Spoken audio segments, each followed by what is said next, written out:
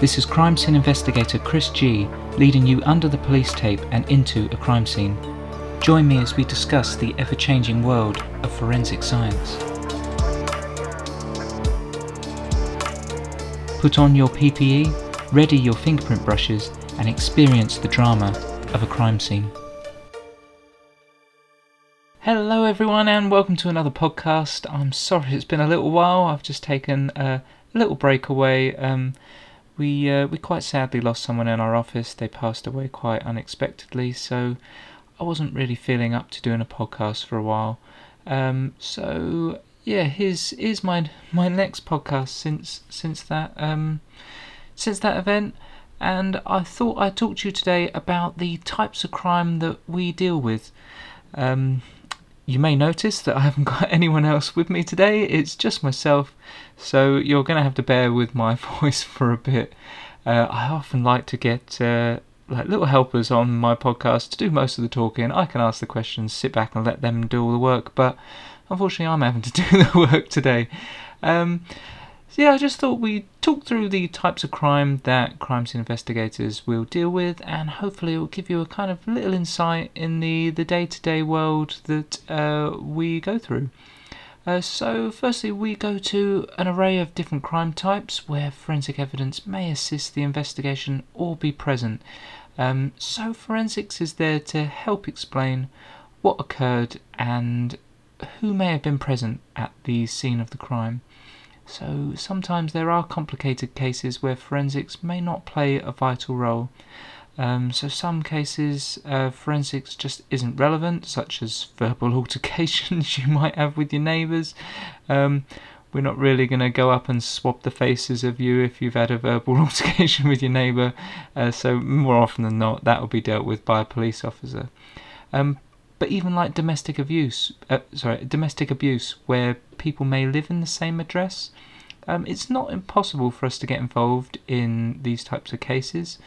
However, there are just some where we're not too useful, really. This could be because our evidence will likely tell you what you already know. So say, for example, going back to that example of a domestic abuse case, it might be that we find the husband's and wife's fingerprints in the room of where the assault took place, in a house that they've lived in for 10 years. So that's not really going to be too crucial, really. That's not going to turn the investigation on its head because we already know that the wife and the husband live at the address. So finding out that information is not really going to take the case forward anymore. So what cases do we get involved in? I hear you all asking on the edge of your seat. I'll start by talking about what we call volume crime. This covers crime like theft, burglary and criminal damage, to name the most common types of volume crime. So burglary is when an intruder enters a premise unlawfully without the permission of the owner.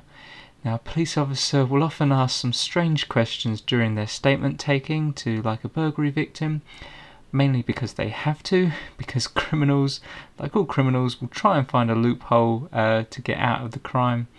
And a common question a police officer will ask is, did you give permission for anyone to break into your home? And now it's easy for us to get involved in burglary cases because you have a person in a place who shouldn't be there. Therefore, if we recover forensic evidence from said place, that person will have to explain why we found it.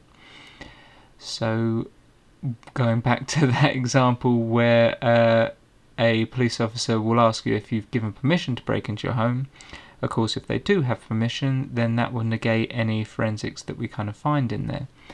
And I'm guessing that question is asked because someone made a little hiccup in a previous investigation a long time ago, and now we're righting a wrong perhaps, and that's why it's asked all the time.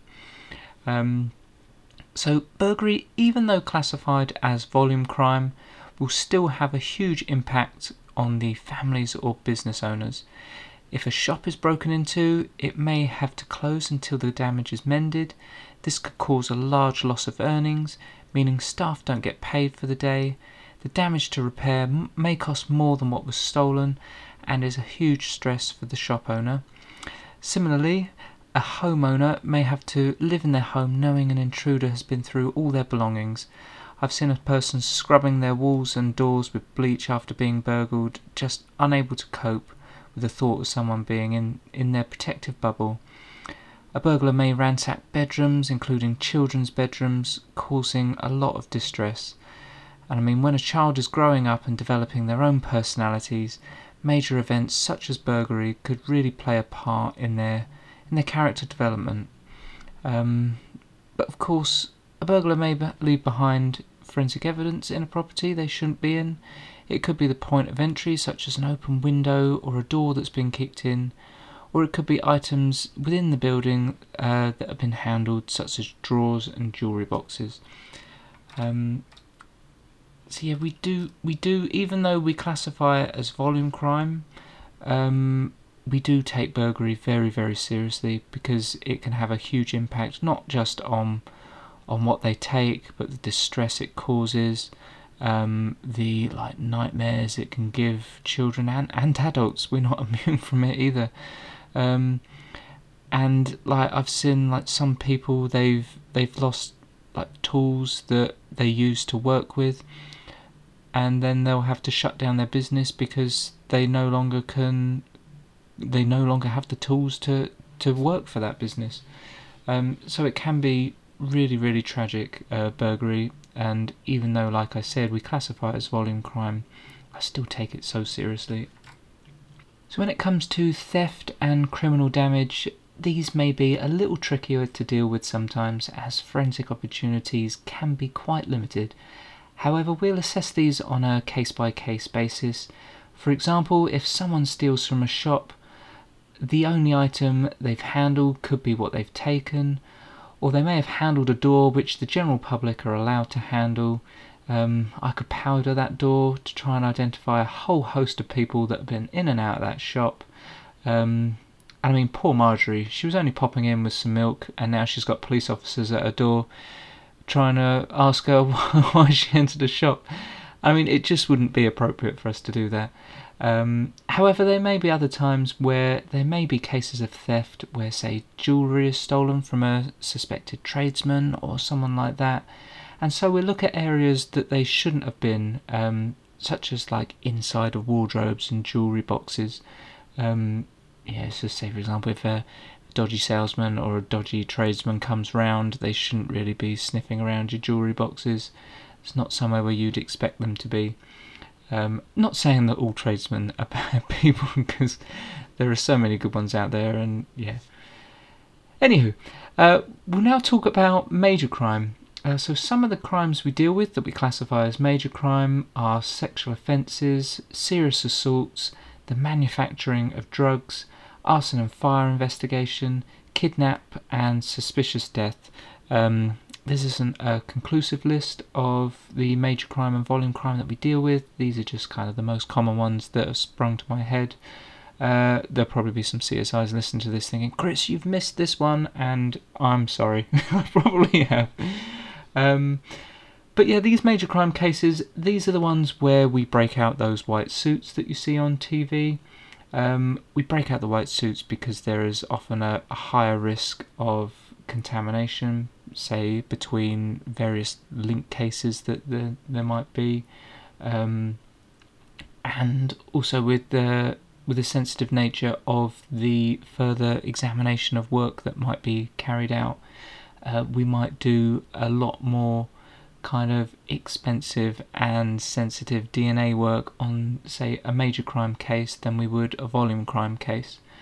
And that's why we have to be extra cautious when wearing a white suit. And also, I think if I turned up to a burglary scene, would the homeowner really want me to enter in a full head-to-toe white overalls with only my eyes showing? That's definitely going to get the neighbours twitching their curtains. So we don't tend to do that for burglary scenes.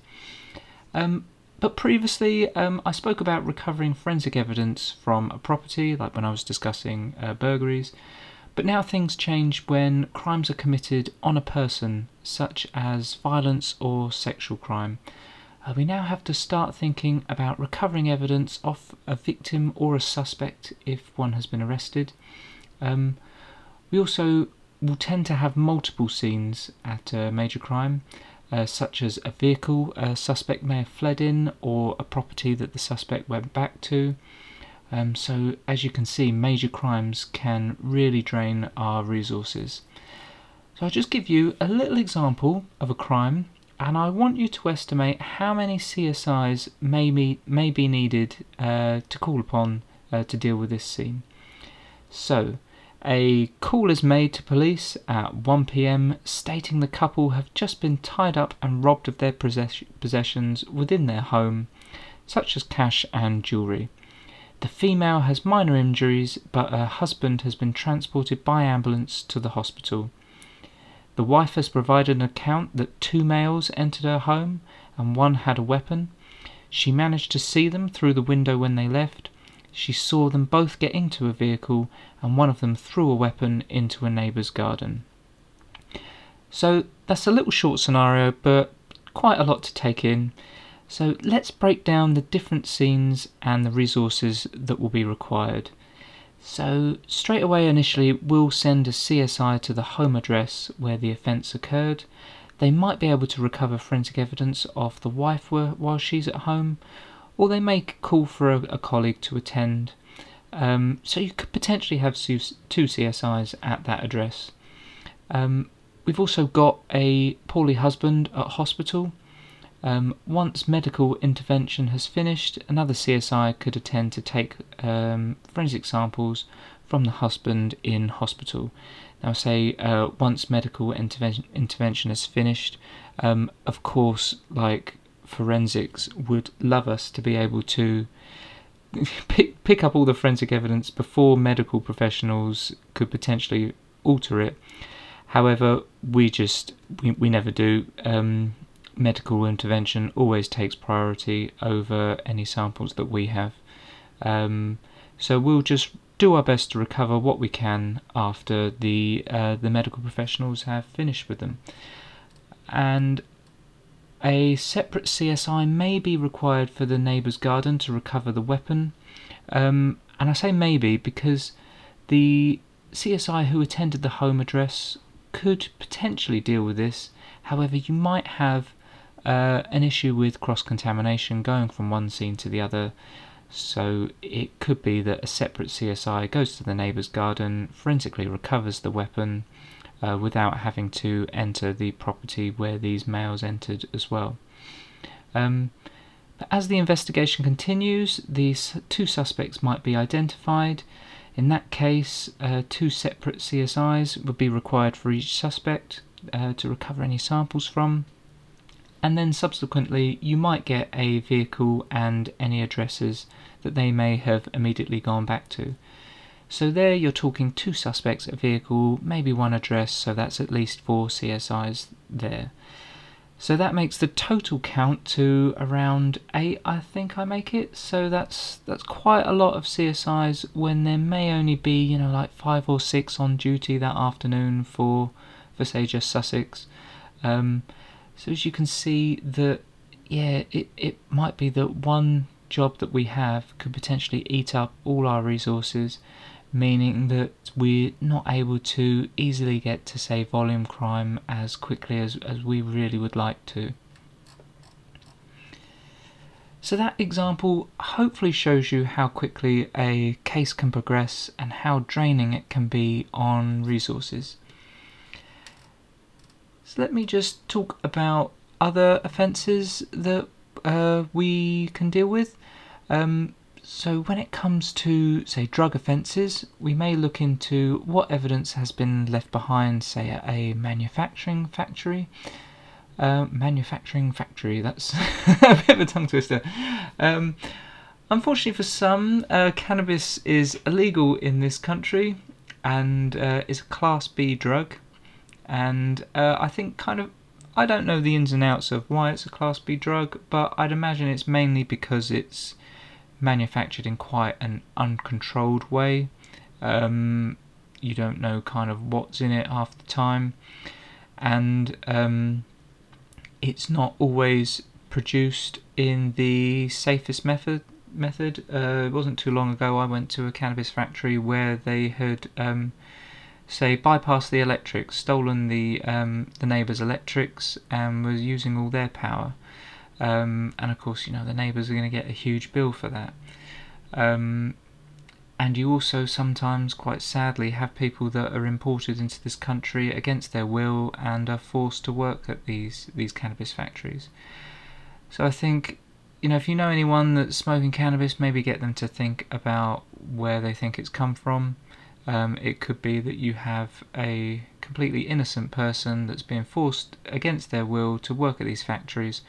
Also, you can have a little quick high, which is why we take the manufacturing of cannabis very, very seriously. And so, we must investigate these crimes. We must try and determine who has set these up. And there is often a whole host of forensic opportunities at these cases. With arson and fire investigation, these require a sort of different yet similar set of skills from us. We'll look to determine, say, where the fire has started, and take forensic example from these areas of severe burning, just to help determine if an accelerant was used. The main difference, however, is, say, sifting through all that rubble to find out what's happened. We might have to get rid of the ceiling that's collapsed onto the floor and trying to put this burnt room back together. And that's all so we can examine, say, the more extreme areas of burning. I say these require a different yet similar set of skills. Most of the time, say, we'll go to a burglary and you can see exactly what's happened. There'll be an open window, there'll be a homeowner there that's saying, yep, this is gone. Whereas, say, with an arson to, say, someone's house that's burnt down, it may be a bit harder for us to determine if someone's broken in, what's been stolen, how it's been set. Has it been an electrical fault? Has it been on purpose? So it requires a different level of thinking, and we'll often need to work backwards. For example, just putting the room back together so we can try and determine, like, where a chair was, where the sofa was, where the TV was, and then being able to work out where the fire may have originated from. Now, the suspicious death scenes are the types of job that the television companies and authors just love to portray. The kind of whodunit murders where lots of detectives are heavily involved, and there are similarities as to what you see on the television. However, the biggest difference, and my personal favourite, is the ability to tell senior officers they can't just walk into the scenes in their long jackets, like you see Idris Elba doing all the time as Luther and similar characters that you may see on different programmes.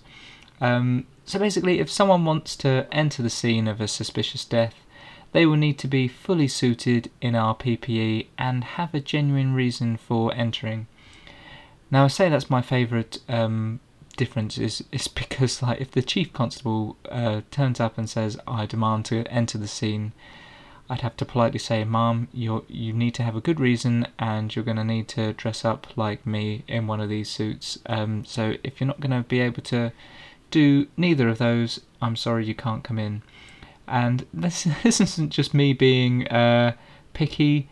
It's literally because we've got a crime scene where the possibility of contamination could really affect the outcome of the case.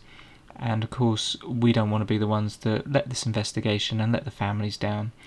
So that's the reason why, I'm sorry, Luther, you've got to get dressed in our Socko gear, our CSI suits. Suspicious death scenes, they can be quite draining on resources, just like the other scenes that I've spoken about. You'll often have different people there, such as coroner's officers, undertakers, and multiple agencies if more hazardous things has happened. And going back to, say, fire investigation, we might have to deal with the fire brigade as well. So they will want to determine whether or not the cause of the fire has been accidental or deliberate, so we often work quite closely with them. Now things can get quite challenging when you start having multiple elements to a scene, say such as a fire in a drugs factory, or you might have a sexual element to a suspicious death.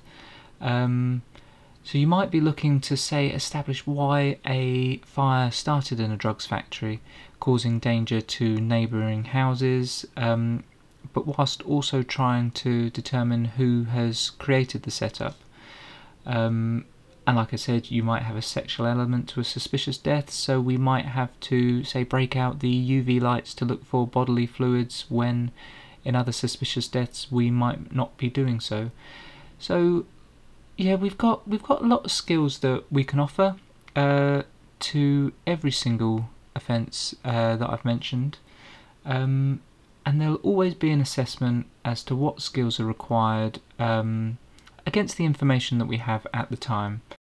So this is often referred to a forensic strategy, and a forensic strategy is, say, a document that we'll make for each serious offence just to make sure no opportunities are missed. So this will often be in discussion with the Senior Investigating Officer, or SIO, you may have heard being referenced in, say, various TV programmes. And this will kind of be an agreement as to what we can do at a scene, and it will be listed off and given to the CSI so they know what kind of examination they need to do on a kind of case-by-case basis. So yeah, I hope this has given you a little idea on the types of crime that we get involved with, and how sometimes resources can be quite thin on the ground.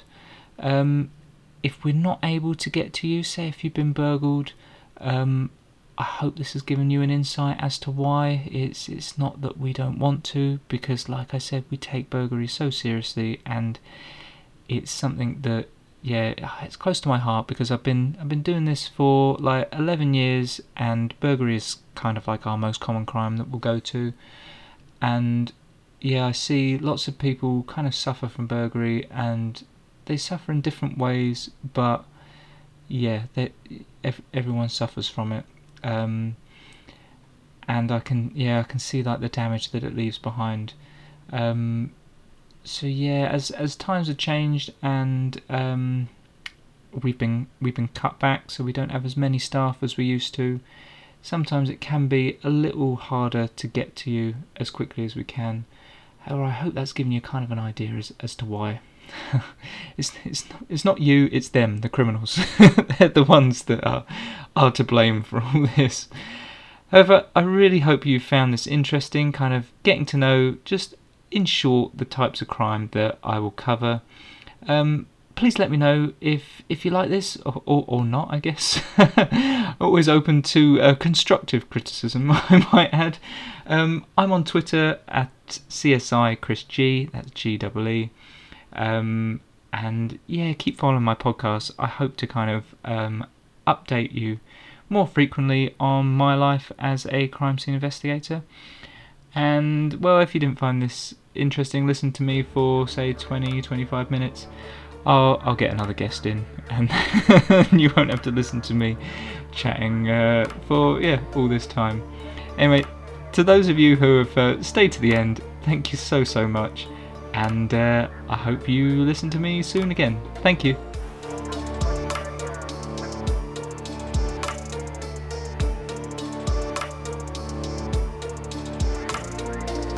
This is crime scene investigator Chris G signing off. Thank you for joining me, and I hope you enjoyed listening. Be sure to subscribe and follow my social media at CSI Chris G.